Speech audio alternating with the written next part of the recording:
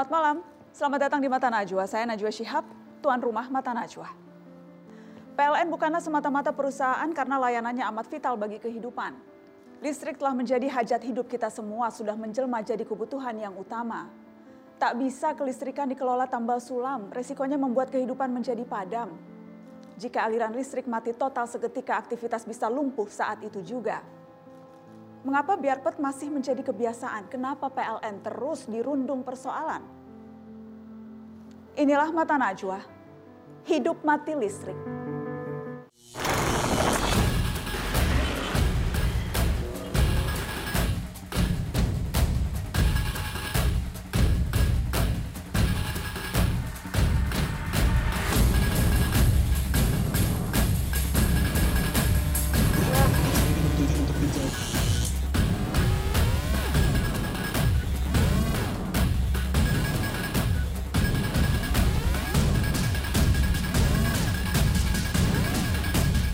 Semuanya ini kan orang pinter-pinter, apalagi urusan listrik dan bertahun-tahun. Kami mohon maaf Pak, prosesnya lambat.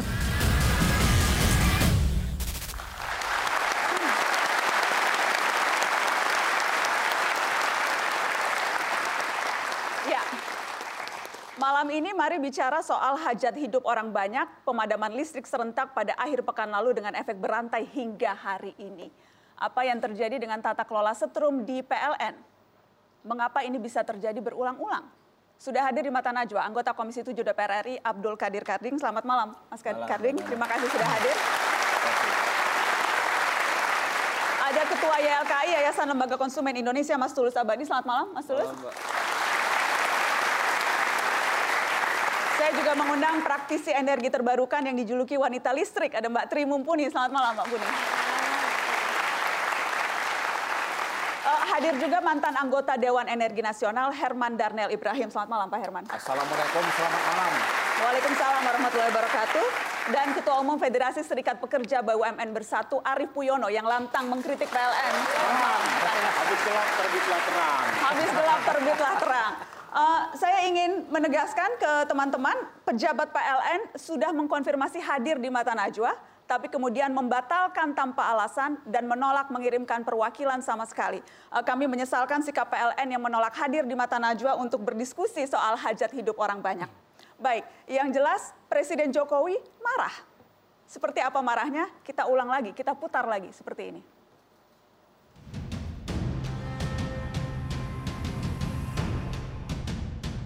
Arah dengan selatan, kami di dalam RKAP maupun di dalam RUPTL telah memasukkan Bapak perkuatan jaringan. Jadi penjelasannya panjang sekali. Pertanyaan saya, Bapak Ibu semuanya ini kan orang pinter-pinter, apalagi urusan listrik dan sudah bertahun-tahun. Apakah tidak dihitung, apakah tidak dikalkulasi bahwa akan ada kejadian-kejadian sehingga kita tahu sebelumnya. Kalau tahu-tahu drop gitu, artinya pekerjaan-pekerjaan yang ada tidak dihitung, tidak dikalkulasi.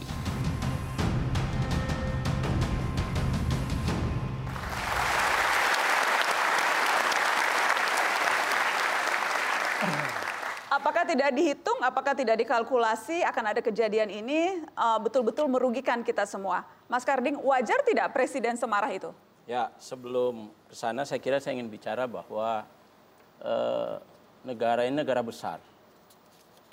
Yang katanya kita menuju negara maju. Dan kita sering bicara soal 4.0. Mestinya kejadian pemadaman sepanjang beberapa jam itu tidak perlu terjadi. Kalau kita memiliki manajemen antisipasi. Skenario A kalau mati, skenario B gimana, dan C bagaimana. Itu yang ditanyakan Presiden Jokowi kan, apakah tidak dihitung, apakah tidak dikalkulasi? Itu dia. Saya kira memang wajar lah kalau Presiden menyampaikan, menegaskan kemarahannya, ya, sikapnya bahwa beliau sangat kecewa melihat bagaimana negara yang begini besar ini bisa kejadian seperti ini.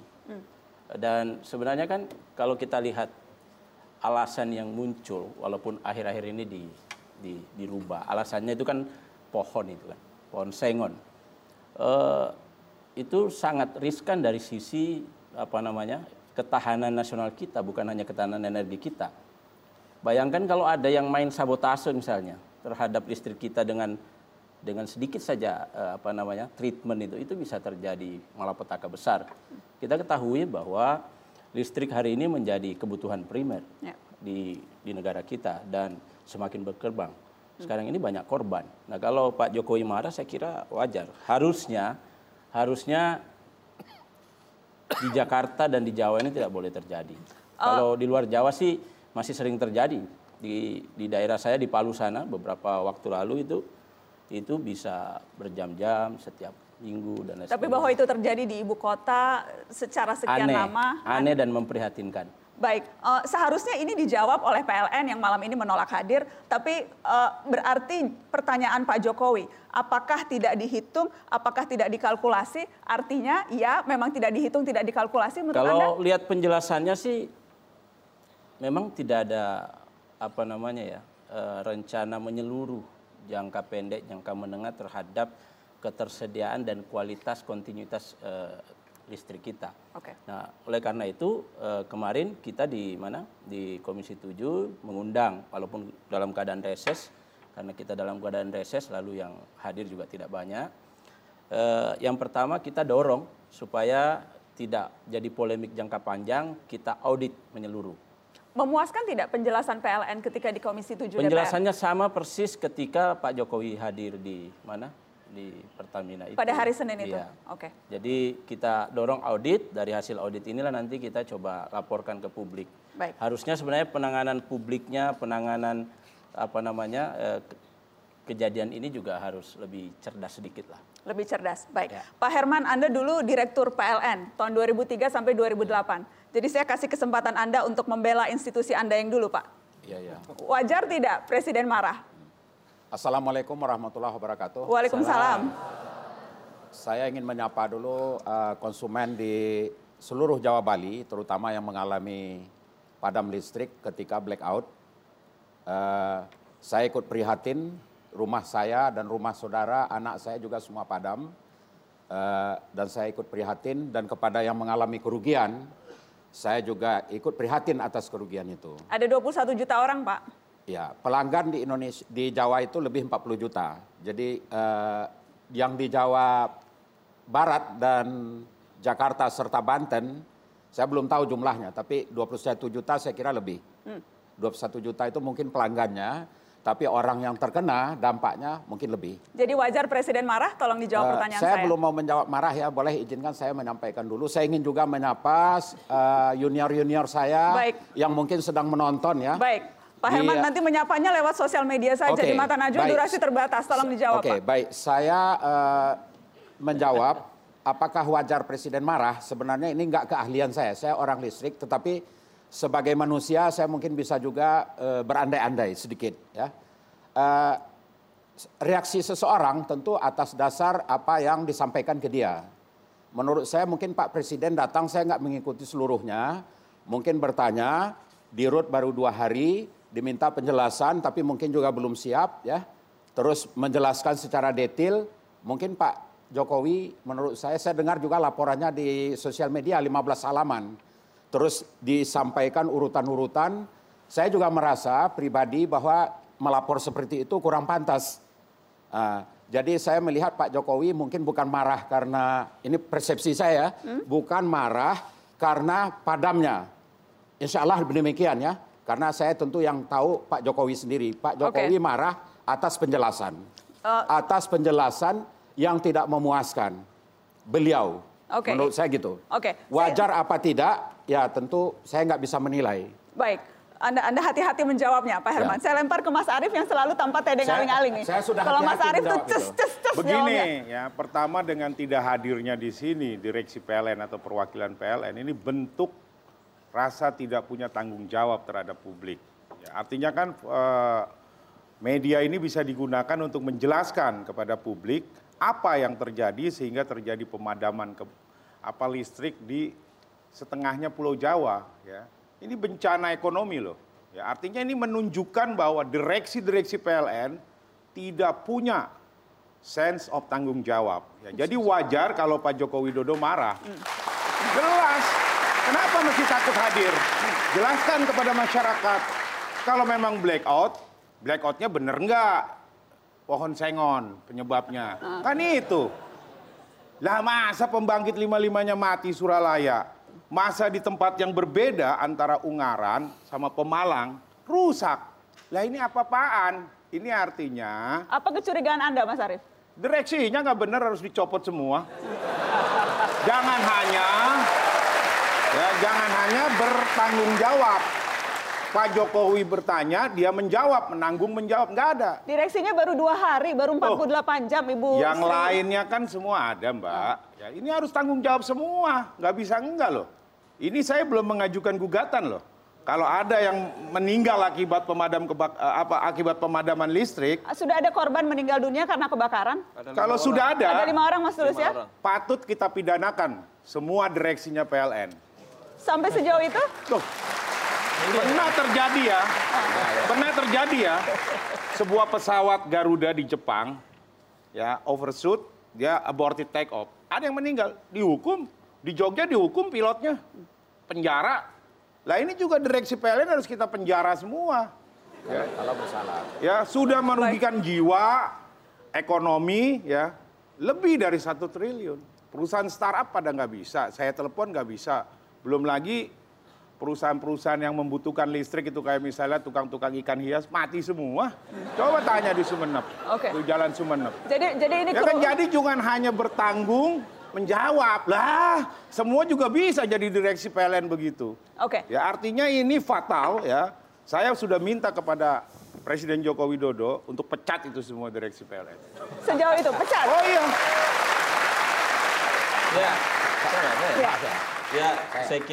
Saya kira begini,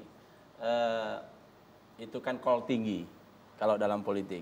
Saya kira memang kita tidak boleh juga asal memberi sanksi. Kita tunggu dulu hasil evaluasinya. Menurut Anda yang paling bertanggung jawab bukan pada tataran eksekutif paling tinggi? Ya saya kira kan sebenarnya ini kan 12 bulan PLN ini terombang-ambing. Ketika Pak Sofyan Basir menjadi saksi, kemudian setelah itu PLT. Nah, kenapa tidak definitifkan sejak awal? Ini kan problem. Artinya Menteri BUMN sebagai yang yang menunjuk direktur ini harus sebenarnya bertanggung jawab. Kita nanti akan bahas itu soal tata kelola PLN. Kita akan break dulu, Pak Herman. Nanti saya kasih kesempatan Anda untuk, tapi jangan lagi menyapa pemirsa ya, Pak. Langsung menjawab saja. Setelah pariwara tetap di Mata Najwa.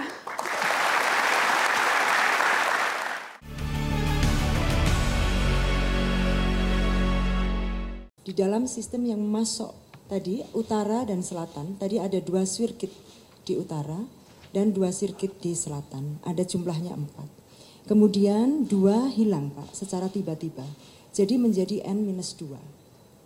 Kemudian 1 itu sudah ada pemeliharaan. Jadi N-1 artinya pemeliharaan yang dibolehkan adalah 1 line, yaitu di selatan. Ini yang kami tidak antisipasi adalah terjadinya gangguan 2 sirkuit sekaligus, Bapak. Ya, itu cuplikan penjelasan Sri Penny Intan Cahyani, PLT di Rut PLN yang baru 2 hari diangkat menjadi PLT, yang juga sempat meminta maaf. Kami mohon maaf, Pak, prosesnya lambat, kami akui prosesnya lambat. 2 kali ia mengakui bahwa prosesnya lambat.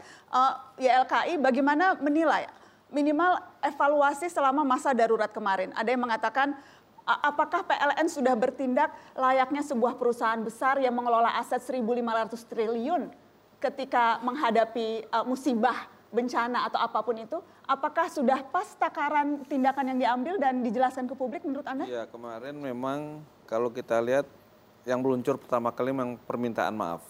Saya kira itu juga tepat ya karena memang harus minta maaf. Tetapi saya melihat dari keseluruhan pola komunikasi publiknya menurut saya tidak valid, tidak bagus ya, karena kemudian jawaban-jawaban dari pejabat publik di PLN itu berbeda-beda dan bahkan kemudian semacam menggampangkan persoalan. Dan menggampangkan misalnya? Ya misalnya ada yang bilang nanti akan kita panggil transformer, masyarakat ikhlas dan segala macam. Itu kan kemudian semacam mungkin tidak. Maksudnya bercanda tapi tidak pas ya? Ya justru itu, di tengah masyarakat sedang marah kepada PLN, malah bercandaan dan kemudian semacam tidak ada atau kurang ada empati terhadap masyarakat yang sedang marah karena listrik padam. Seharusnya kan selain minta maaf, kemudian menenangkan dan kemudian menjamin adanya kompensasi tadi. Kompensasi kan muncul agak belakangan, padahal secara regulasi kompensasi itu memang sudah mandatori di dalam regulasi teknis yang ada di Indonesia. Dan sebenarnya dalam hal ini PLN atau sektor ketenagalistrikan itu salah satu pelopor di dalam memberikan insentif atau kompensasi kepada konsumennya kalau dia gagal melayani konsumennya. Dan itu justru tidak muncul pada saat yang krusial seperti kemarin. Belum muncul. Baru setelah kemudian ada tekanan-tekanan kompensasi, ganti rugi dan segala macam, baru muncul hitung-hitungan. Tapi secara keseluruhan saya melihat komunikasi publiknya kurang baik. Mbak Tri Mumpuni, Anda bergelut di bidang kelistrikan sudah sangat lama begitu. Dari luar melihat, apa yang terjadi kemarin menurut Anda? Kalau saya melihat PLN itu terlalu besar. Secara jujur terlalu besar karena sudah 29 tahun gitu saya mengamati dan melihat sesuatu yang sangat besar itu akan banyak menarik orang, ya, menarik dan tanda petik ya. Anda bisa bayangkan sebuah entity dengan tadi aset 1.500 triliun dan saya dulu sempat tahu bahwa 1 tahun itu dia ada income sekitar 4T lah. Jadi ini kalau cahaya itu banyak lalat yang ingin datang mendekati gitu loh. Nah ini merepotkan PLN juga kalau saya boleh ngomong begitu. Itu yang pertama. Terus kita sempat usul PLN ini ambigu gitu ya. Dia satu sisi pemegang kuasa usaha harus untung, di sisi lain dia punya beban sosial, harus melistrik daerah yang terpencil gitu. Sehingga ini nggak benar gitu. Kalau mau bisnis yang benar ya sudah dipisah. Yang menguntungkan sebagai komoditi, jadikanlah perusahaan yang tanpa subsidi dia bisa jalan. Tapi untuk daerah-daerah yang memang masyarakat daya belinya masih rendah, dia belum bisa menikmati kehandalan listrik sebagai komoditi, masih sebagai infrastruktur, itu harusnya ada perusahaan tersendiri. Dengan cara begitu nanti akan jelas ini mana yang menguntungkan dan mana yang subsidi gitu. Dan ambiguitas itu menurut Anda yang membuat PLN gamang sekaligus akhirnya menjadi tidak optimal ketika ada emergency seperti kemarin, itu buntutnya juga? Salah satu. Tapi yang lebih menyedihkan sebetulnya buat saya adalah PLN tidak, kalau harus ada audit ya, audit keseluruhan, dan PLN itu sebaiknya janganlah dijadikan sebagai, kalau saya bilang tuh semacam cash cow gitu. Sapi perah. Seperti itu. Kalau kita mau melihat ya, karena ini harus jujur lah. Sekarang kita penuh keterbukaan, tidak ada saling curiga-mencurigai. Jadi tolong lihat sejarah peristiwa, banyak peristiwa terjadi di PLN, sampai dirutnya harus masuk penjara itu berapa dirut. Terus setiap kali ada kegiatan, misalnya audit pembangkit, berapa yang jadi korban? Ada yang meninggal kan, teman dari ESDM, karena dia staf biasa harus ngurusi audit pembangkit. Yang bermain siapa, yang dikorbankan siapa. Ini sebuah kekejaman yang luar biasa. Kekejaman luar biasa. Kekejaman luar biasa. Baik, kita akan bahas itu lebih detail. Karena saya dapat informasi ini katanya PLN akhirnya mau bicara di Mata Najwa. Apakah karena mungkin sudah menonton Mata Najwa di awal tadi? Kami sudah tersambung lewat Skype. Ada Senior Eksekutif Vice President Bisnis dan Pelayanan, ada Bapak Yudi Setio Wicaksono. Selamat malam Pak Yudi Setio Wicaksono, terima kasih mau bergabung di Mata Najwa. Selamat malam Bapak. Ya, selamat malam. Pertama-tama mohon maaf, saya tidak bisa bergabung ke studio karena di sini ada rapat yang masih belum selesai. Sebenarnya kami meninggalkan rapat untuk memenuhi undangan dari Mata Najwa. Baik, karena sampai tadi pagi masih konfirmasi hadir, tapi kemudian disebutkan tidak mau mengirimkan wakil sama sekali. Terima kasih akhirnya PLN mau terbuka hatinya dan bicara di Mata Najwa. Menjawab. Baik, Anda jadi yang mengurusi bisnis dan pelayanan. Apakah Anda nyaman kalau saya tanya soal korupsi di PLN, misalnya Pak Yudi, atau Anda tidak mau bicara soal itu? itu bukan di daerah kami atau bukan wewenang kami untuk menjawab ya. Oke, karenanya memang kami mengundangnya itu direktur supaya bisa bicara soal itu. Baik, kalau begitu Anda hanya diperbolehkan bicara soal apa Pak Yudi? Visi dan pelayanan pelanggan ya sesuai dengan skop wewenang kami, wewenang saya. Oke, kalau begitu saya akan tanya soal kompensasi. Tanya soal kompensasi. Jadi berapa budget atau dana yang sudah disiapkan untuk mengganti rugi pelanggan ini, Pak? Ya, baik.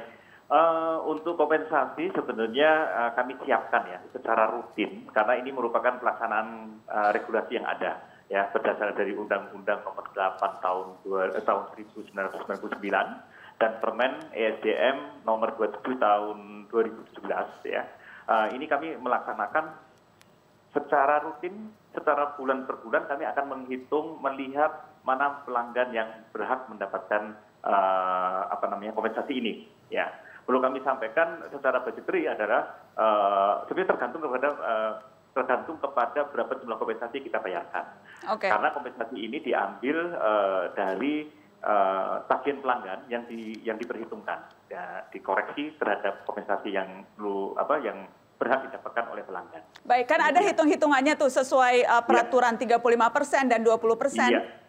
Itu total jumlahnya hampir mencapai 850 miliar, apakah itu betul? Baik, untuk hitungan kami, khusus kejadian yang blackout tanggal 3 Agustus 2019 ini adalah hitungan kami estimasi sekitar 865 miliar rupiah. Apakah itu jumlah kompensasi terbanyak yang pernah dibayarkan PLN? Iya, untuk tahun ini kami sampaikan di bulan Januari kami punya kompensasi sebesar 1,5 miliar ya. Kemudian di bulan Februari sekitar 200 juta, 300 juta pernah, dan tertinggi sekarang ini 865 miliar. Baik. Baik. Ya. Dan apakah betul kompensasi itu akan diambil salah satunya lewat pemotongan gaji karyawan PLN? Itu hal yang berbeda ya. Mungkin bukan skop saya juga karena dana anggaran itu kan di sisi keuangan. Ya. Jadi ya atau tidak, Pak? Apanya? Ya atau tidak akan ada pemotongan gaji PLN? Saya tidak bisa menjawab itu. Anda tidak bisa menjawab, baik. Iya. Kalau saya bertanya apakah kalau dinilai gagap dalam menangani kedaruratan kemarin, apakah Anda juga bersedia menjawab itu? Kalau soal teknis, saya tidak berwenang untuk menjawabnya. Baik, baik. Tapi mungkin ada sisi lain saja yang bisa menjawab. Baik, saya ingin boleh di hold dulu ya Pak ya, karena ada Mas Tulus Abadi di sini. Yang mewakili konsumen, selain kompensasi, apalagi yang seharusnya berhak didapatkan oleh konsumen, Mas Tulus? Ya, sebenarnya kalau regulasi yang ada memang level kompensasi, itu dalam Permen 27 2017. Tetapi ini memang pertama terlalu kecil, karena yang dikompensasikan hanya persentase dari biaya beban atau biaya abonemen. Walaupun sudah hampir 800 sekian miliar, itu terlalu kecil tetap? Iya, karena kan itu hanya biaya beban atau abonemen, bukan persentase dari tagihan. Ya kan di dalam komponen tarif itu ada biaya pemakaian dan biaya beban atau abonemen. Yang dikompensasikan regulasi yang ada itu adalah hanya biaya beban atau abonemen. Jadi kalau misalnya golongan 1.300 volt ampere dengan biaya abonemen katakanlah 50.000, berarti 20% dari 50.000, bukan 20% dari total tagihan yang ada. Dan itu nilainya sangat kecil? Ya sangat kecil, karena kemudian konsumen tidak bisa merasakan manfaat dari pemotongan itu. Dan kedua sebenarnya tadi yang disebut regulasinya itu hanya regulasi yang itu berupa insentif saja. Kalau di Undang-Undang Ketenaga Listrikan, pasal 29 itu jelas menyebutkan bahwa konsumen berhak atas ganti rugi kalau pemegang izin usaha kelistrikan tidak mampu gagal dalam melayani konsumennya. Jadi itu ganti di luar rugi dari kompensasi hitung-hitungan tadi. Dan menurut Anda ganti rugi yang wajar itu berapa? Ya memang ini harus diformulasikan dengan lebih bijak ya, karena memang kalau ganti rugi konsumen itu tentu ya ganti rugi material dan imaterial tentu itu tidak terbatas, dalam arti konsumen bisa menghitung keseluruhan kerugian akibat pemadaman itu, termasuk tadi misalnya ada rumah kebakar, meninggal segala macam, itu bisa sampai ke sana. Tapi kan kalau sampai di fullkan ke sana, apakah kemudian PLN-nya siap atau tidak, pemerintah siap atau tidak? Kalau saya kasih contoh di Australia, itu ada regulasi di sana, kalau pemadaman listrik blackout selama setengah hari berturut-turut, itu konsumen mendapatkan free untuk bulan berikutnya.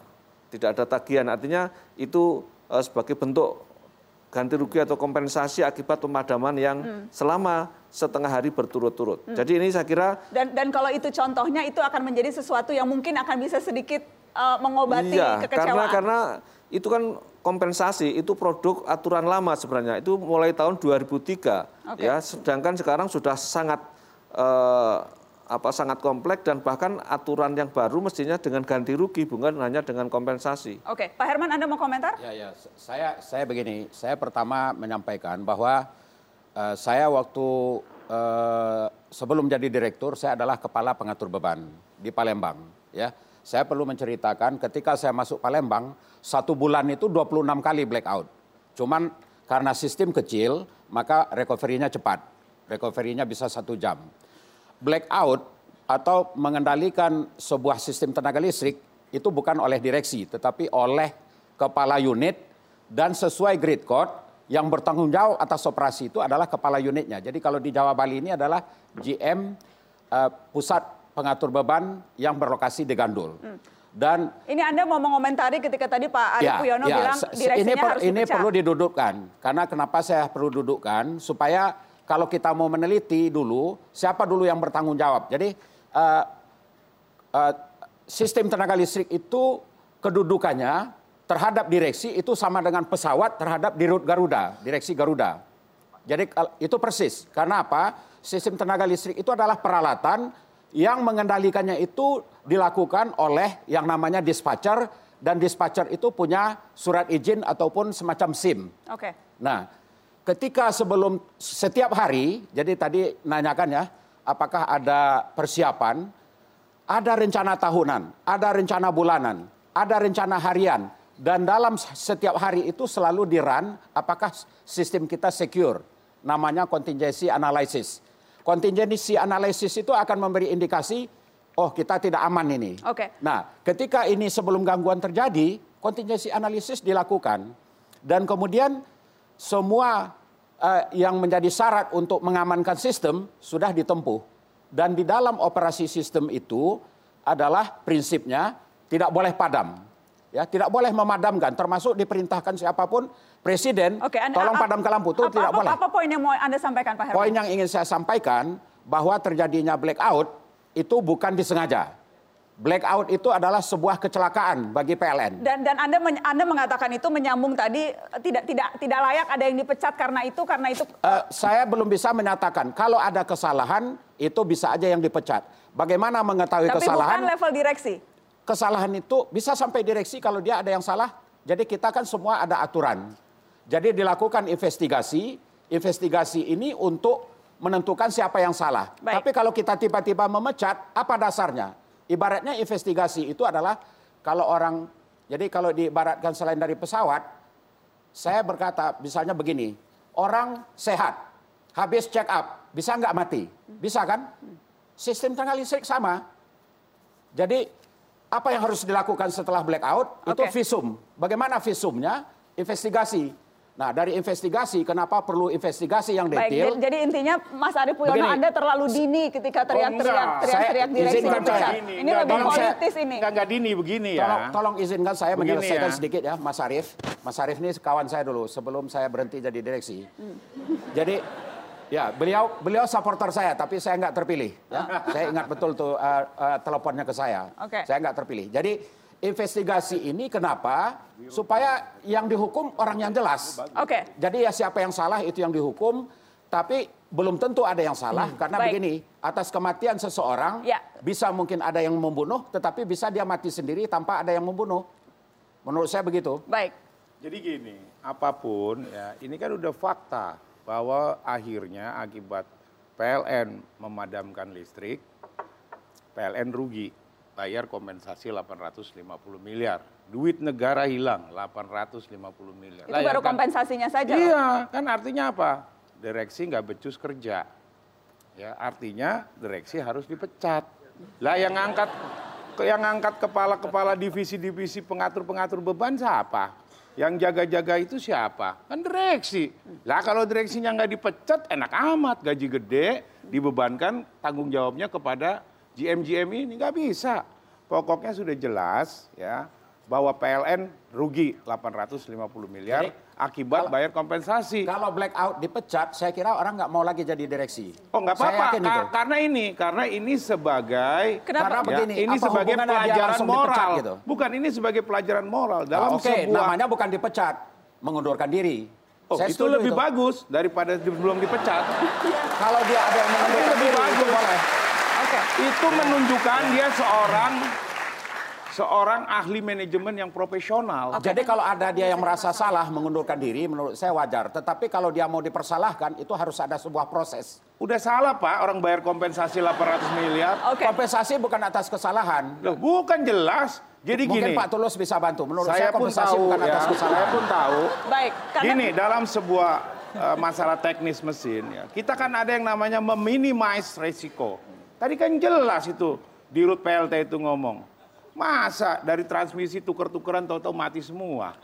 Kan aneh, 6 turbin mati, 7 turbin nggak jalan, yang di Surabaya, Cilegon mati, terus yang di Ungaran mati, lah bagaimana? Ini tidak kerja begitu, apa? Tidak ada prosesnya Pak. Loh, enggak, ini kan keterangan PLN. Ya kan, masa blackout semuanya. Oke, kita harus break, nanti kita lanjutkan setelah pariwara, tetap di Mata Najwa.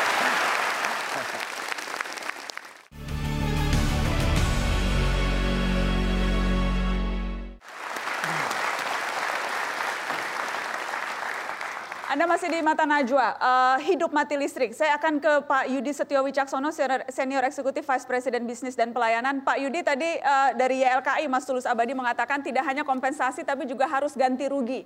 Apakah PLN sudah menyiapkan sampai sejauh itu?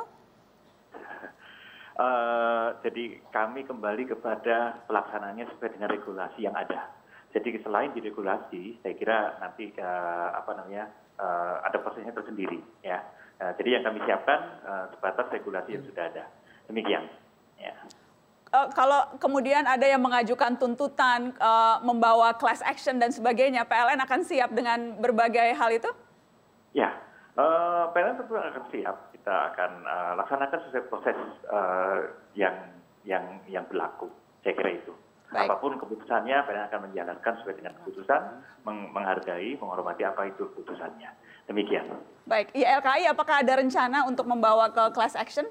Ya, saya kira kalau memang ini kan kalau kita lihat kompensasi dan ganti rugi ini pasti konsumen belum puas. Tetapi kalau bicara regulasi teknisnya tadi memang itu yang ada. Sehingga kalau konsumen ingin mendapatkannya lebih tinggi, ya tentu saja harus lewat proses yang lebih tinggi juga, yaitu misalnya peradilan. Saya kira teman-teman saya sudah banyak yang mendaftarkan kasus ini menjadi gugatan publik atau gugatan yang perdata biasa. Nah ini saya kira juga dari bagus. Pengalaman Anda, apakah ada yang berhasil kalau gugatan ke PLN, tuntutan ganti rugi di luar kompensasi yang sudah diatur rigid?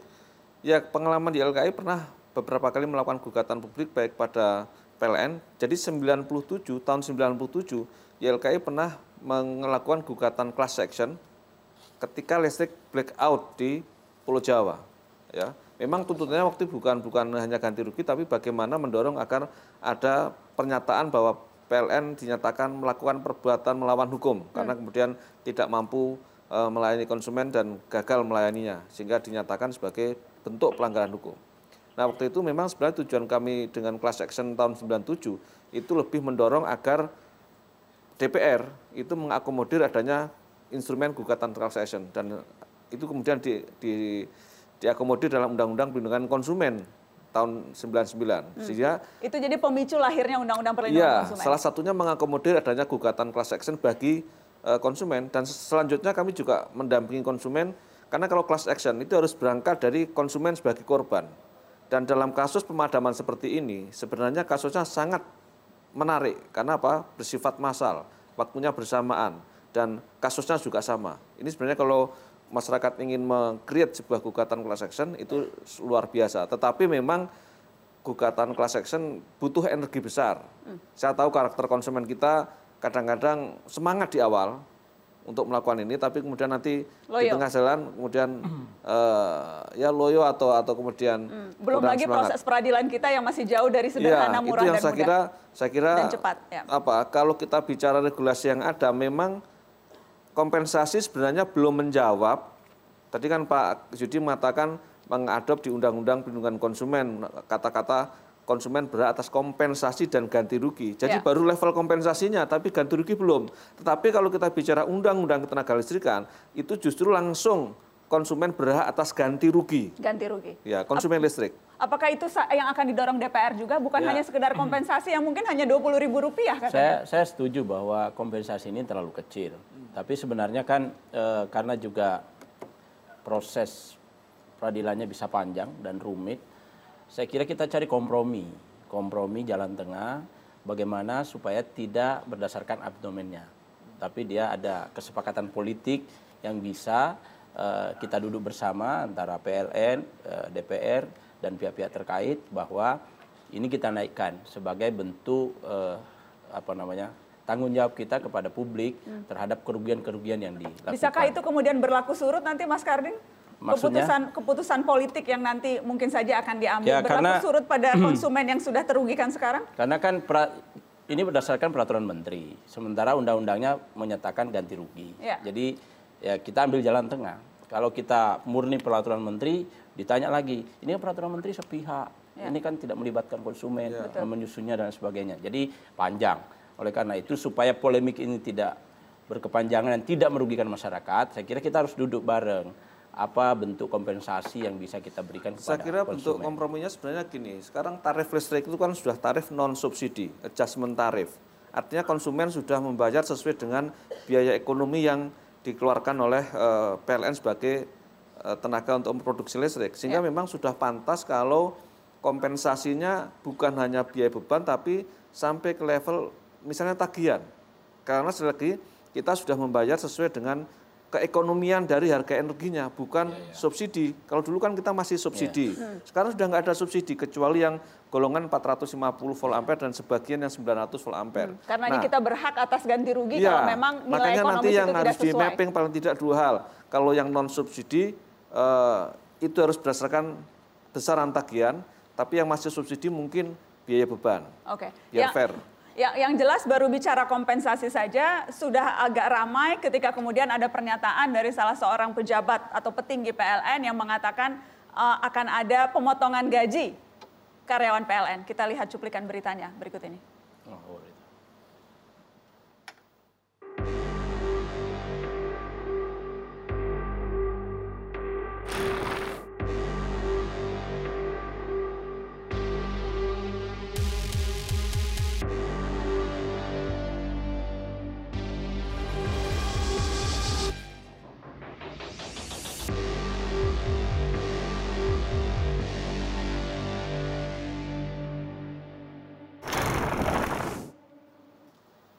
Ya, wajarkah ada pemotongan gaji rencana itu?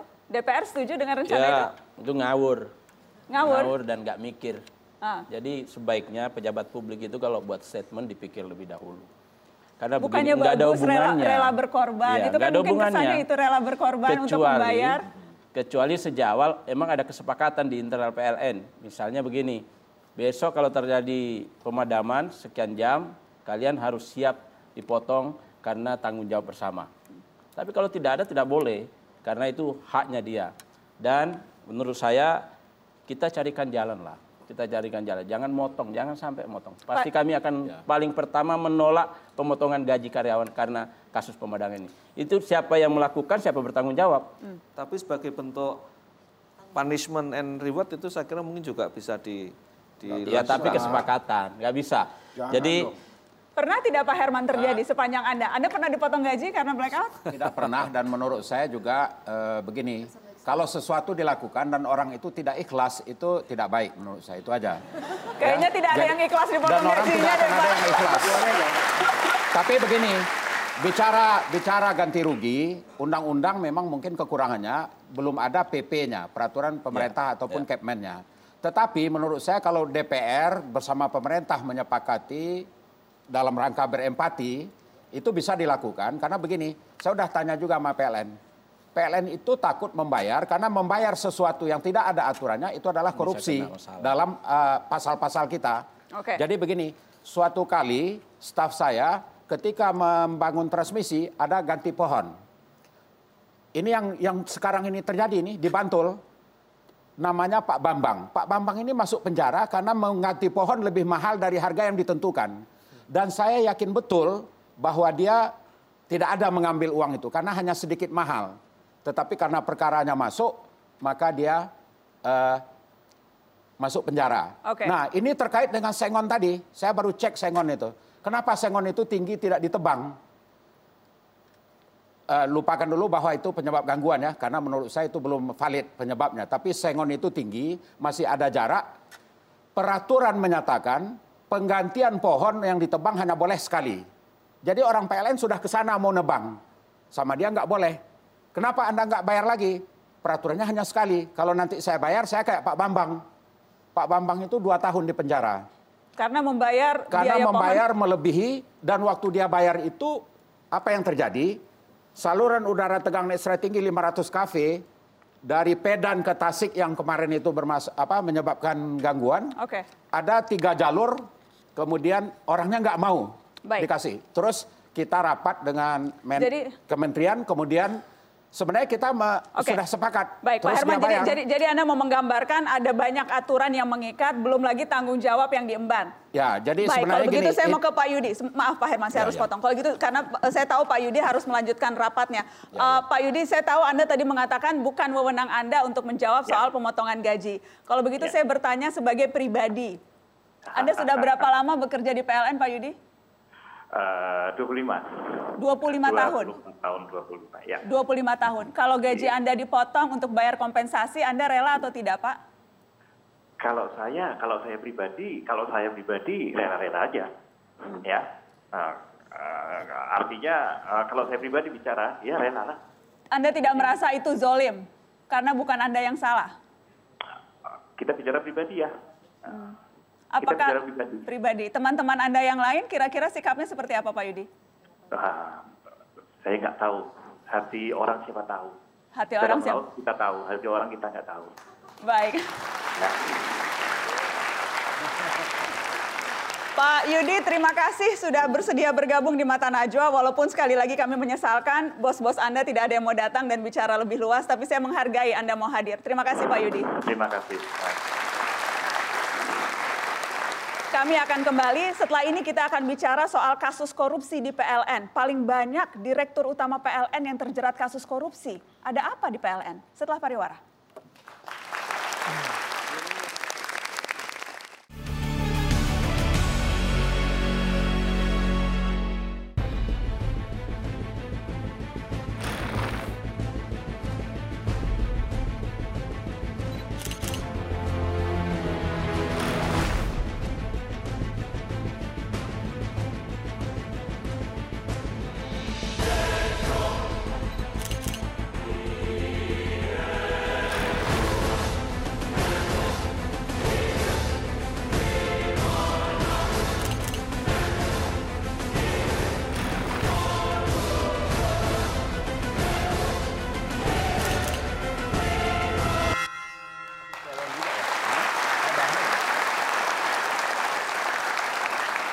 Itu sejumlah Direktur Utama PLN yang terjerat kasus korupsi.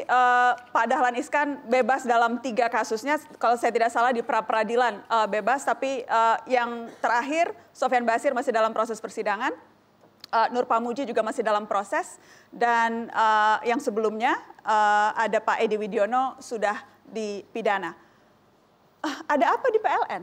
Begini, Mas Arief Puyono. Sebenarnya gini, dalam kasus Pak Edi Widiono, ya sebenarnya Pak Edi Widiono itu tidak langsung dia melakukan korupsi ya, karena waktu itu dalam keadaan emergency, artinya ada PON di Palembang dan butuh listrik. Baik, kan? Saya sebetulnya tidak ingin membahas kasus per kasus, cuma bagaimana menggambarkan. Artinya memang banyak tekanan-tekanan politik ya. Contohnya misalnya Pak Sofyan Basir, nggak ada duit dia terima. Orang berjanji kan biasanya kan pejabat negara atau misalnya elit-elit politik, kalau ketemu misalnya direksi-direksi BUMN mau bisnis, Pak nanti Bapak saya janjikan segini. Nah tapi itu udah disebut korupsi.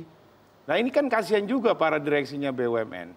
Ya walaupun memang di PLN itu banyak terjadi korupsi karena penyebabnya dari eksternalnya.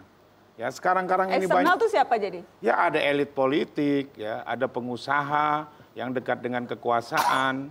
Ya misalnya membangun pembangkit melalui broker. Padahal PLN langsung aja dengan yang misalnya dengan Cina langsung. Nah, tapi ada brokernya. Lah inilah sumber korupsinya. Karena dikorupsi, akhirnya hasil pembangkitnya jelek.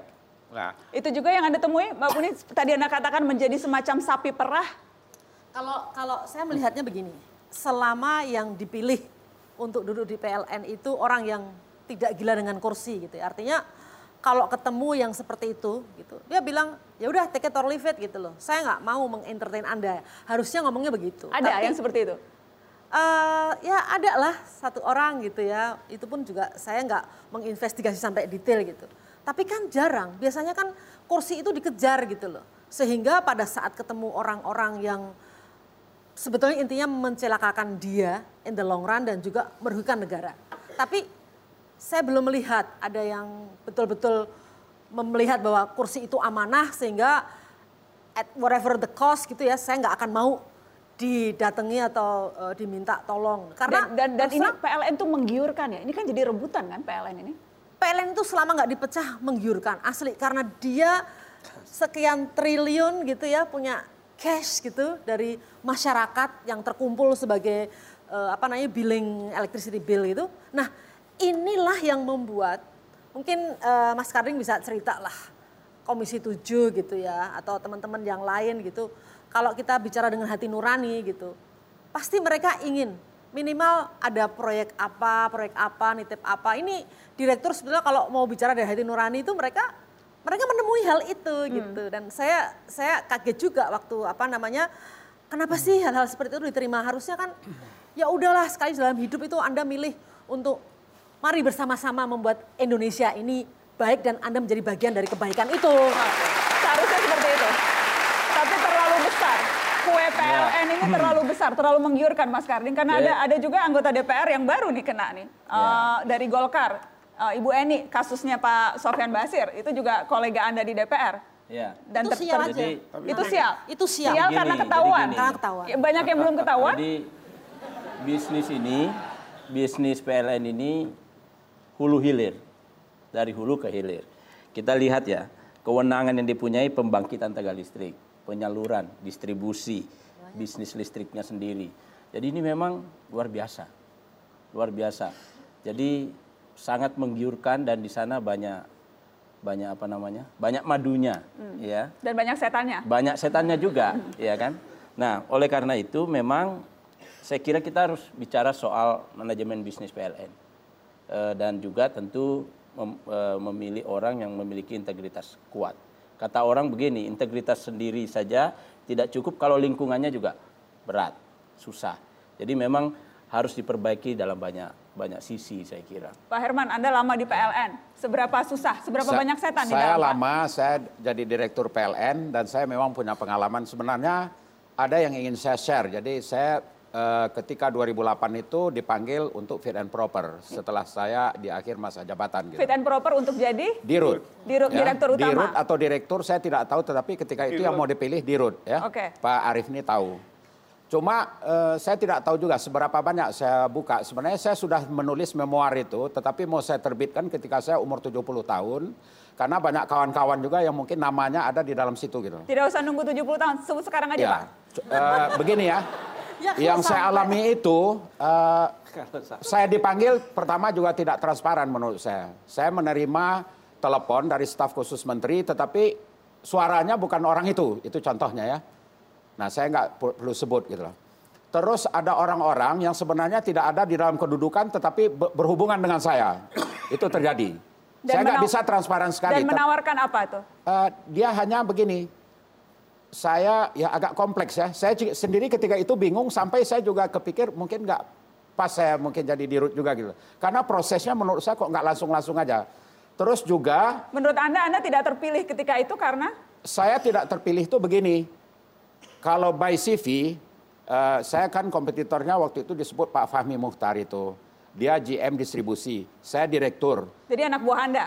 Sebelum saya jadi direktur, saya sudah 2 kali jadi direktur anak perusahaan. Jadi kalau CV-nya gitu. Kalau sekolah saya S1, S2, S3. Kasus saya tidak punya misalnya kan gitu ya. Tidak ada cacat saya sebetulnya. Dan semua orang juga melihatnya begitu. Tetapi saya tidak kepilih. Kenapa tidak kepilih? Fit and propernya saja nggak jadi. Tapi di siaran itu sebenarnya keluar. yang terbaik yang terpilih sekarang yang waktu itu. Tetapi orang tidak tahu saya tidak terpilih. Karena apa? Jadi gini, waktu itu hari Kamis ya. Oke. Masa direksi akan berakhir hari Kamis itu terus diperpanjang. Baik. Saya dipanggil untuk fit and proper, terus tahu saya urutan terakhir malamnya, oh udah malam nih, berhenti.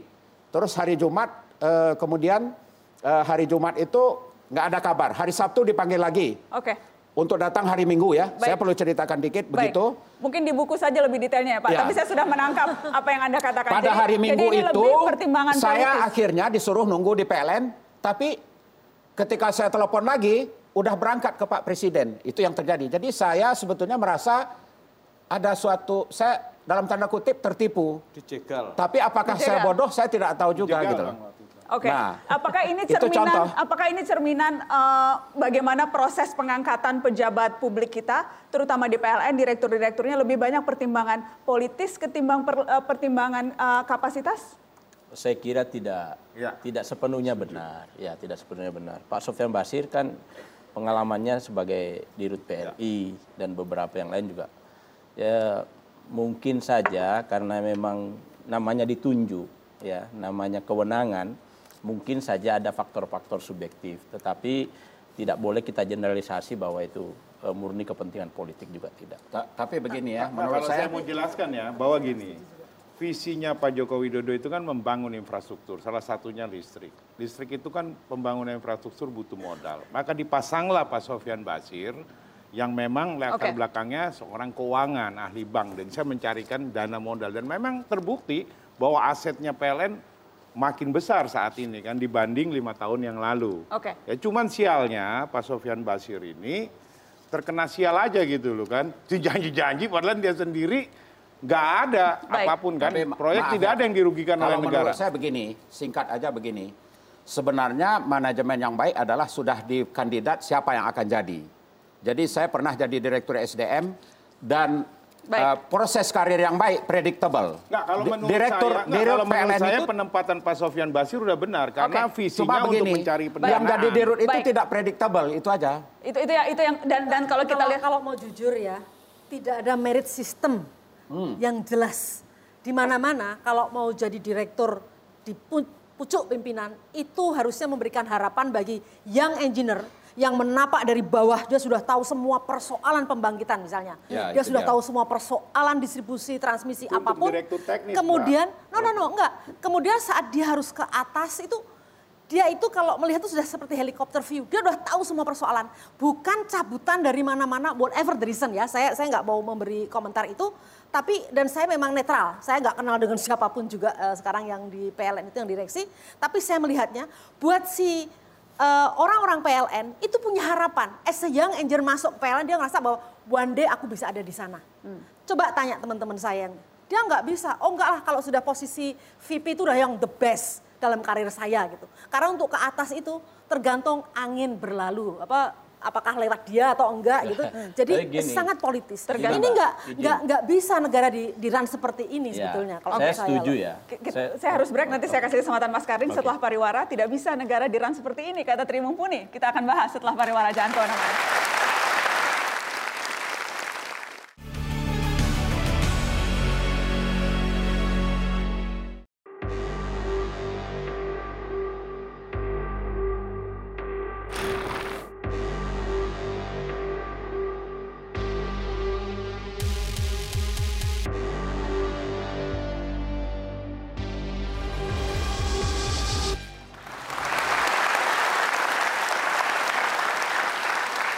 Ya, disebutkan kerugian akibat blackout kemarin mencapai hampir 1 triliun rupiah. 1 triliun rupiah kerugian akibat blackout kemarin. Yang jelas itu memunculkan kejadian kemarin, memunculkan banyak lagi wacana termasuk kritikan keras terhadap monopoli bisnis listrik yang dilakukan oleh PLN. Itu kritikan yang wajar, yang memang harus secara serius diteliti? Ya, saya kira harus diteliti ya. Kita evaluasi lagi lah. Ini kan bisnis kewenangan PLN ini didasarkan pada undang-undang. Oleh karena itu, dari hulu ke hilir yang saya sampaikan tadi ini memang harus diurai. Harus diurai apakah PLN pada posisi pembangkitan saja, distribusinya dan pengawasannya juga sendiri, atau kemudian nanti diberi kewenangan regulasi kepada masyarakat agar tumbuh yang namanya energi mandiri. Problem kita ini kan selama ini rantai kendali energi kita ini terlalu jauh. Misalnya dari Jawa ke Jakarta, itu kan berapa kilometer, dan itu yang pembangkit yang sudah lama saja, misalnya Suryalaya dan Paiton itu kan sudah 20-an tahun. Itu tentu akan berpengaruh terhadap kualitas energi yang disalurkan. Nah, oleh karena itu ke depan saya kira harus dibagi, harus didorong ada unit atau ada institusi lain yang mengurusi bisnis listriknya, yang mengurusi pembangkitannya, dan yang mengurusi sarana prasarananya. Ini tetapi tidak harus kemudian keluar dari badan usaha milik negara. Ya, tetapi jangan dimonopoli. Tapi yang jelas jangan dari hulu ke hilir. Ini semuanya berbahaya. di satu perusahaan. Itu unbundling itu, unbundling yang sudah dibatalkan. Ada pembangkit Jawa Bali, itu perusahaan sendiri, Indonesia Power itu sendiri. Cuman ini dalam holdingnya PLN. Jadi tetap bahwasanya itu sudah terpisah bisnisnya. Tapi menurut Anda, Mbak Puni, apakah memang sudah saatnya ini tidak dimonopoli oleh PLN? Tadi Anda katakan terlalu besar ini PLN. Terlalu besar dan jangan dimonopoli. Terus tapi yang paling penting buat saya adalah kalau kita mau menciptakan kedaulatan energi, ya, tidak hanya ketahanan saja, itu sebaiknya pemerintah itu memberi space kepada rakyatnya untuk memenuhi kebutuhan listriknya sendiri. Regulasi harus dibuat.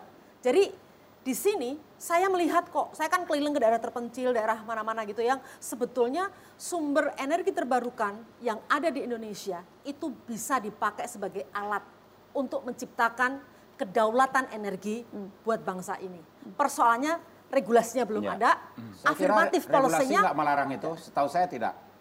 Regulasi tidak melarang selain dari PLN menyediakan listrik, tidak ada larangan. Tidak ada larangan, tapi tidak ada rancangan.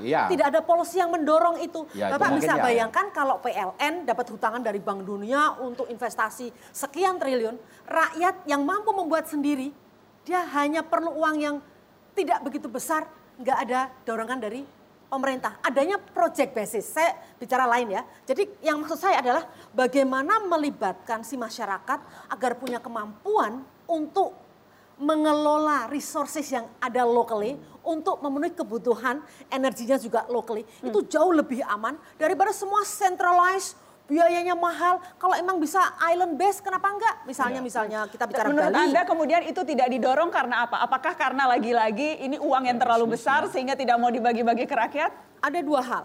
Yang pertama, memang birokrasi kita masih senang dengan sistem proyek.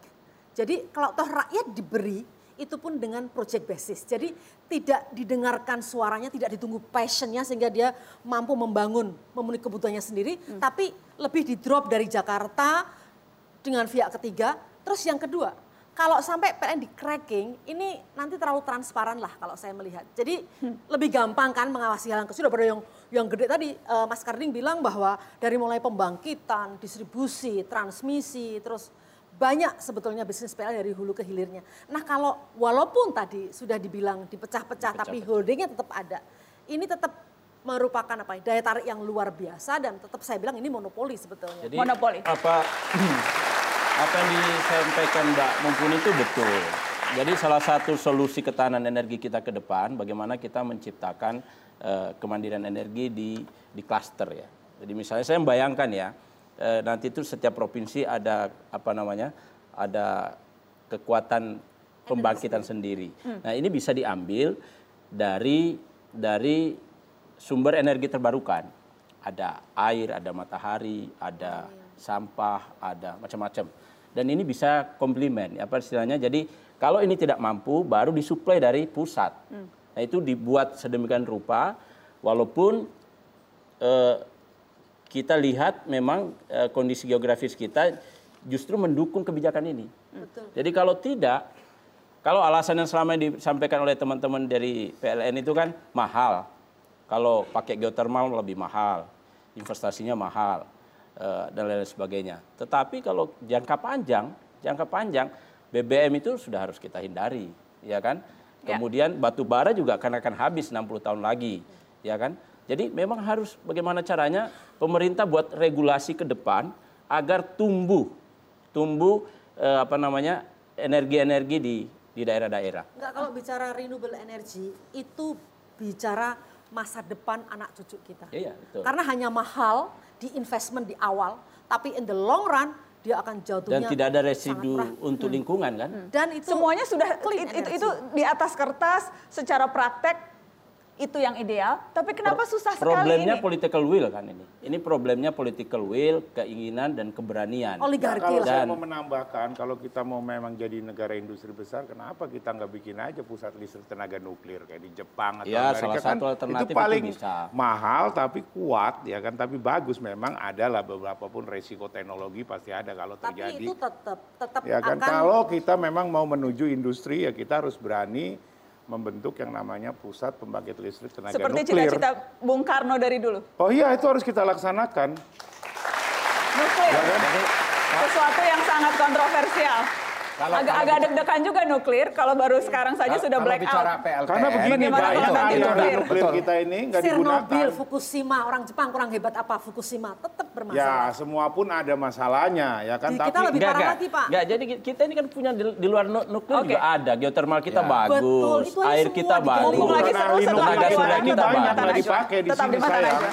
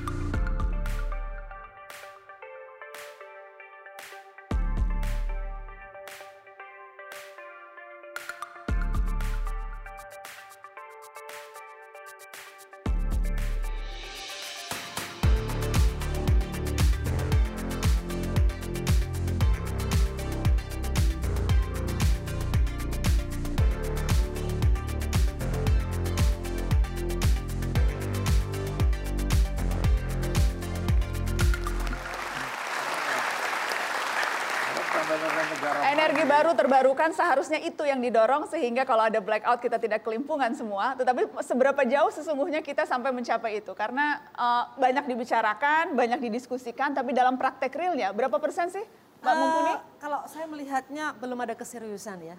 Kita tuh masih di 12%. bawah. Berapa persen? 12% kalau tidak salah. 12 terbarukan di energi belum sampai. Belum 12. sampai, di bawah Kalau di listrik 10%. ya, di listrik ada. Di listrik, iya. Kalau Tapi seluruh Di energi listrik ini, tidak. maksud saya di listrik ya. Di listrik 12%, tapi 12,4 kalau tidak salah. keseluruhan hanya masih di bawah 10%, jadi masih sangat jauh. Keseluruhan sekitar 6%. Hanya 6%. Saya mikirnya 5, tapi 6 oke lah, lumayan naik. 5 Ditambahin. atau 6 ya. 5 atau 6. Dan itu karena apa? Karena kan kalau retorikanya sih keren, maunya harus terbarukan, kita harus konservasi energi. Tapi dalam prakteknya tidak seindah retorika. Ini sekali lagi kita bicara masalah kekuasaan oligarki ya. Itu harus diakui itu. Terus di satu sisi kita ingin renewable itu betul-betul terbangun dengan baik. Tapi faktanya sampai detik ini regulasi ada, semua ada. Tapi tidak ada affirmative policy dan action yang mendorong itu untuk terjadi. Apa misalnya yang diperlukan? Affirmative action-nya apa? Dibuat murah sehingga orang mau begitu? Sesederhana itu? Selama fossil fuel masih dengan harga yang murah, dia nggak bisa kompetitif. Itu pertama. Cuma dilematis ya, kalau fosil fuel dinaikkan harganya, harga listrik naik lagi. Karena fosil fuelnya dominan kan. Jadi gini Pak, kalau saya melihatnya dari dulu sebetulnya udah dari zaman dahulu kala ya, 29 tahun saya ngurusin ini tuh, kalau uang subsidi yang dulu dipakai untuk mensubsidi listrik fossil fuel, itu diberikan untuk memajukan renewable energy, kita sudah merdeka sekarang ini.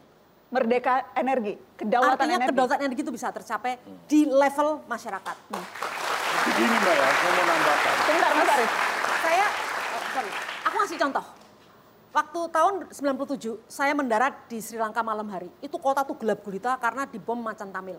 Tapi desanya semua terang benderang. Pas saya lihat ke dalam ternyata di setiap desa they have their own gitu. Mereka punya pembangkitnya sendiri. Nah ini yang didorong oleh pemerintah luar biasa gitu loh. Pemerintah Sri Lanka. Sri Lanka ya. Kita berharap ini sebetulnya waktu itu saya sudah ngajak PLN berkali-kali ke Tapi sana. ketika saya ke Sri Lanka, saya nggak melihat itu. Oh, mungkin tahunnya beda Pak. Bapak melihat Belum tempat yang lama lain. ini. Generasinya beda. Oke. Jadi begini, Baik. mungkin cerita itu betul, cuma kalau menurut saya yang kurang, kalau kita mau mengembangkan energi terbarukan memang harus ada firm policy untuk mendukung. Jadi contohnya sekarang ini, solar energy rooftop itu dibeli tetapi 35% peraturan pemerintah itu swapnya 35% disumbangkan. Jadi akhirnya orang yang membeli kalau produksinya 100, yang boleh disuap hanya 65, yang 35 sumbangan ke PLN. Pak, boleh kasih contoh berapa sih harganya kalau mau pasang solar panel? Solar panel sekarang mungkin kalau untuk 1 kW 10 juta, sekitar 10 juta ya. Sekitar 10 juta? Sebagai bentuk implementasi energi terbarukan, di LKI kantornya sudah pasang solar panel. Wih, keren, di LKI sudah solar panel? Iya, kita pasang 30 kWp. Ya, Dan itu bisa untuk berapa persen pemakaian tuh, pembayaran? Iya, yang jelas tagihan listrik di LKI turun sekitar 45%. Jadi kita pakai sistem KWH meter ekspor impor istilahnya ya. Jadi misalnya tagihannya yang tadinya misalnya 1,5 juta menjadi hanya 600.000 atau 400.000. Jadi dan memang yang kita usulkan memang saya kira salah satu edukasi kepada masyarakat. Kedua adalah insentif ya. Karena apa? Karena memang mahal. Karena untuk pasang itu biayanya sekitar 200 juta untuk 30 kWp itu. Nah kalau tidak ada insentif fiskal atau dari pemerintah pembebasan pajak dan segala macam ya masyarakat masih berat untuk itu, kecuali memang masyarakat yang punya concern, yang punya uang. Karena ini kan sebenarnya kelompok kelas menengah. Ya. Mereka punya kesadaran. Kalau referensinya negara maju, seperti kawan saya tinggal di California, Anda bayar sekitar $10 kalau punya solar PV di rumah Anda, berapapun Anda pakai hanya bayar $10 gitu lah. Kita sebenarnya memerlukan peraturan semacam itu. Kalau peraturan semacam itu ada, orang nggak perlu waktu masang itu nggak perlu ngitung lagi. Kalau sekarang setiap orang masang, dia banding-banding dulu dengan harga listrik PLN. Iya. Kalau bicara peraturan, ada anggota DPR di sini. Yang jelas RUU energi baru terbarukan itu juga masih belum jelas. Bagaimana ini DPR? Ya. Dan inkonsistensinya itu tinggi banget. Tidak masuk prolegnas, tidak didorong. Rasanya kalau bicara energi terbarukan bukan concern nih. Bagaimana DPR? Enggak, sebenarnya DPR secara personal semua mendorong itu. Cuma memang ini kan waktu sidang tinggal 3 bulan, jadi mungkin memang kita akan dorong di masa yang akan datang. Tetapi kesadaran publik soal energi terbarukan ini karena kebutuhan globalisasi dan desakan globalisasi ini sudah mulai bagus. Menurut saya sekarang ini sambil menunggu undang-undang kita harus dorong pemerintah agar memiliki afirmasi terhadap kebijakan-kebijakan penggunaan dan pembangunan pembangkit-pembangkit yang menggunakan energi terbarukan. Saya kira dan ini kita harus dorong urusannya kesana. ESDM jadi sektor ESDM nih yang perlu kita dorong. Mungkin ya ini kan pemerintahan baru. Jadi menurut saya yang perlu ke depan ini perlu perubahan mindset dari pengelola energi untuk lebih berempati dan pro kepada energi terbarukan. Sebenarnya itu yang perlu. Kalau yang sekarang 2 bulan lagi, saya kira juga memang mungkin nggak banyak bisa dibuat. Kalau tetapi begitu kesadaran Pak semua Jokowi sadar. naik, Kan presidennya sama. Ya. bukan, tapi Pak Presiden saya dengar sudah mau memberikan suatu subsidi atau semacam itu kepada energi terbarukan dan yang diperlukan memang itu. Misalnya kita kalau mau fit in tarif, saya ini tadi memang kan saya kapasitas dipanggil juga Dewan Energi. Betul. Saya ketua Dewan Pakar METI Masyarakat Energi Terbarukan 10 tahun. Jadi selama mulai dari sebelum ada DEN sampai sekarang presentasi energi terbarukan itu belum naik-naik. Sebelum juga dibentuk dirjennya masih segitu-gitu aja. Nah ini juga jadi pertanyaan bagi penggiat energi terbarukan termasuk juga bagi orang-orang dari luar yang datang gitu loh. Nah karena ini perubahan masa jabatan tentu barangkali ya misalnya menteri yang cocok itu adalah dilihat juga menteri energi itu kriterianya salah satu adalah yang memiliki empati pro kepada energi terbarukan. Oke, kalau begitu kita break. Setelah ini saya akan minta nama siapa menteri yang cocok yang punya visi energi terbarukan untuk kita usulkan ke Pak Presiden Jokowi yang malam ini mungkin saja sedang menonton Mata Najwa. Tetap di Mata Najwa.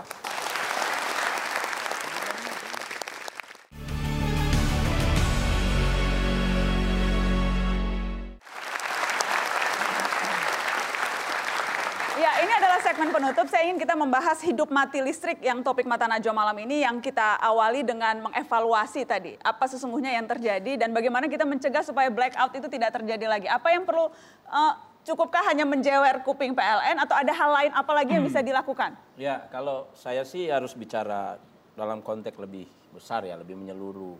ketahanan energi dalam artian listrik, mulai dari pembangkitannya, transmisinya, manajemennya, pengadaannya, bisnisnya. Ini harus kita bicarakan secara evaluasi total, secara jujur dan objektif agar kebutuhan masa akan datang tidak lagi terjadi seperti ini. Nah, jadi menurut saya, tetapi dalam jangka pendek kita tunggu audit ini. Dari situ kita akan coba petakan apa masalahnya. Lalu yang paling penting harus ada contingency plan-nya dulu supaya tidak terjadi lagi. Nah, tapi dalam jangka panjang kita harus bicara menyeluruh. Harus betul-betul evaluasi total tata kelola PLN-nya. Tata kelola PLN-nya, hubungan sektor yang terkait dengan kelistrikan dan lain sebagainya. Oke.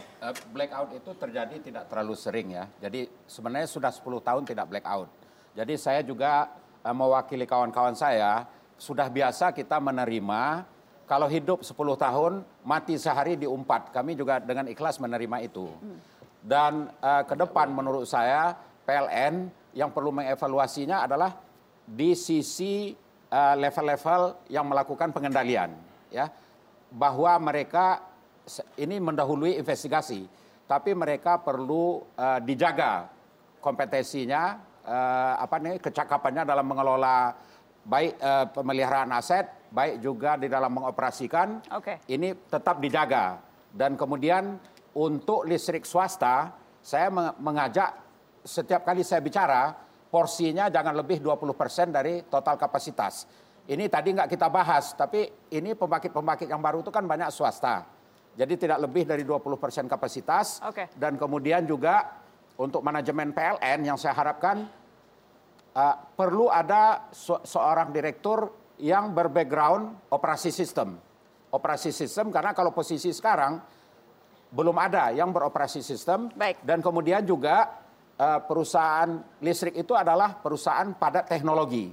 Jadi seorang pimpinan PLN menurut saya di masa depan, di samping dia memang menguasai manajemen, baik keuangan SDM, pengetahuannya atau dia vokal di dalam bidang teknologi, khususnya teknologi kelistrikan. Oke, jadi itu catatan-catatan Anda? Itu catatan saya. Baik. Silakan Mas Arief, apa catatan Anda untuk PLN? Catatannya ya utuh, Mbak. Direksi harus mundur atau dipecat. Anda tetap pada posisi itu? Karena ini sebagai pelajaran. Jadi kalau nanti ada ganti yang baru, dia benar-benar ngelola PLN-nya. Yang sekarang pun PLT-nya baru 2 hari. Itu pun dalam 3 bulan diganti 3 kali.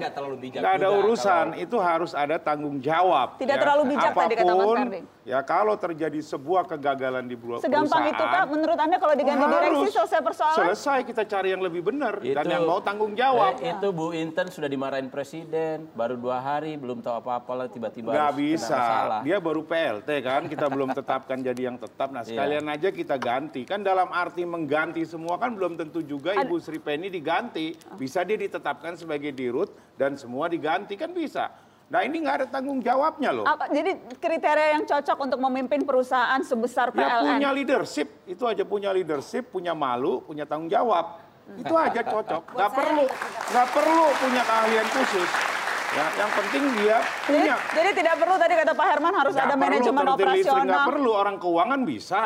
Ya kan, atau orang penerbangan bisa.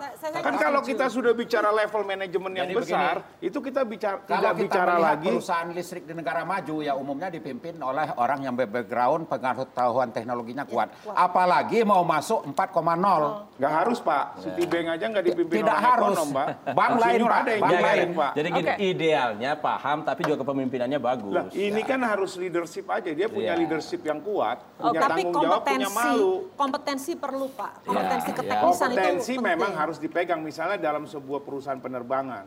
Direktur operasinya harus penerbang. Ya ini direktur tekniknya PLN ya harus ahli teknik, tapi di rootnya nggak penting. Yang penting tanggung jawab. Yang penting tanggung jawab, tahu malu. Ya, saya kira maksudnya itu. Kan maksudnya supaya Pak Arief bisa jadi calon di root juga yang enggak juga Pak, enggak kepengen. Baik. Mbak Tri Mumpuni, boleh saya minta Anda mengusulkan nama untuk Menteri SDM untuk Pak Jokowi? Siapa yang kira-kira, mungkin orang DPR lebih banyak bergaul ya, yang kira-kira dia betul-betul pro renewable dan ngerti permasalahan nasional, bagaimana kita sebetulnya mampu untuk menciptakan kedaulatan energi. Dan itu salah satunya Bu Tri Mumpuni. Ibu Tri Mumpuni. Dia ngarah. Rorinnya Pak. Wanita listrik. Wanita listrik. Catatan Anda Mas Tulus atas PLN. Saya kembali tadi bahwa kita merindukan listrik yang handal ya dari hulu sampai hilir dan itu perlu keberpihakan dari pemerintah ya. Jadi dalam kasus ini sebenarnya bukan hanya tanggung jawab PLN tapi juga tanggung jawab pemerintah.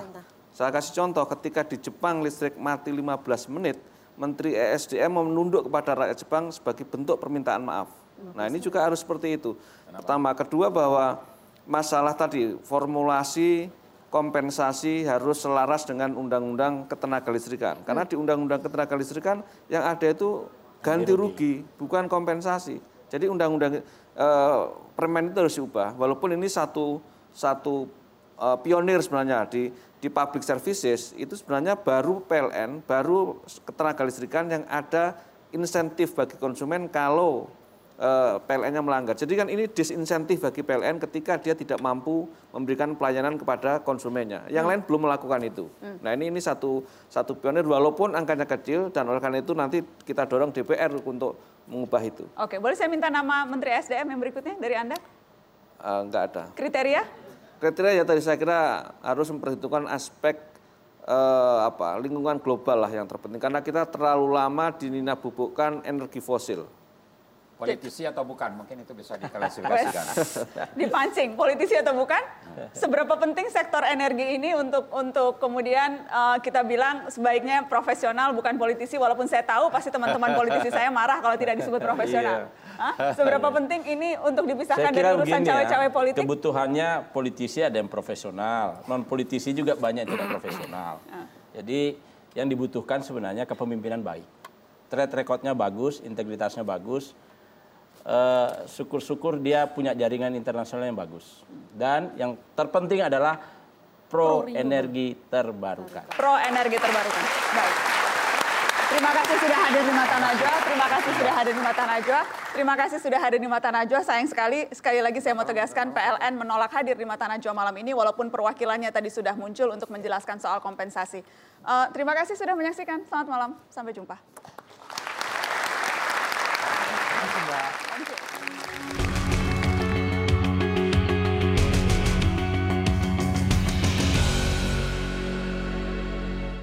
Pembangunan berputar karena mesin yang bergerak, tanpa energi pembangunan niscaya mangkrak. Sistem energi nasional mutlak dirancang beragam, rentan jika dikelola tanpa rencana cadangan. Segala rancang bangun masa depan Indonesia mustahil terwujud jika mesinnya tak berdaya. Apalagi untuk kebutuhan yang mendasar, memenuhinya mesti dengan ikhtiar yang besar. Sangat jelas energi urusan sangat penting, jika tak terpenuhi masalahnya akan genting. PLN tak bisa lepas tanggung jawab begitu saja, para petingginya tak bisa buang badan seenaknya. Sudah terlalu lama listrik dikelola serampangan. Hajat hidup rakyat bukan urusan sembarangan.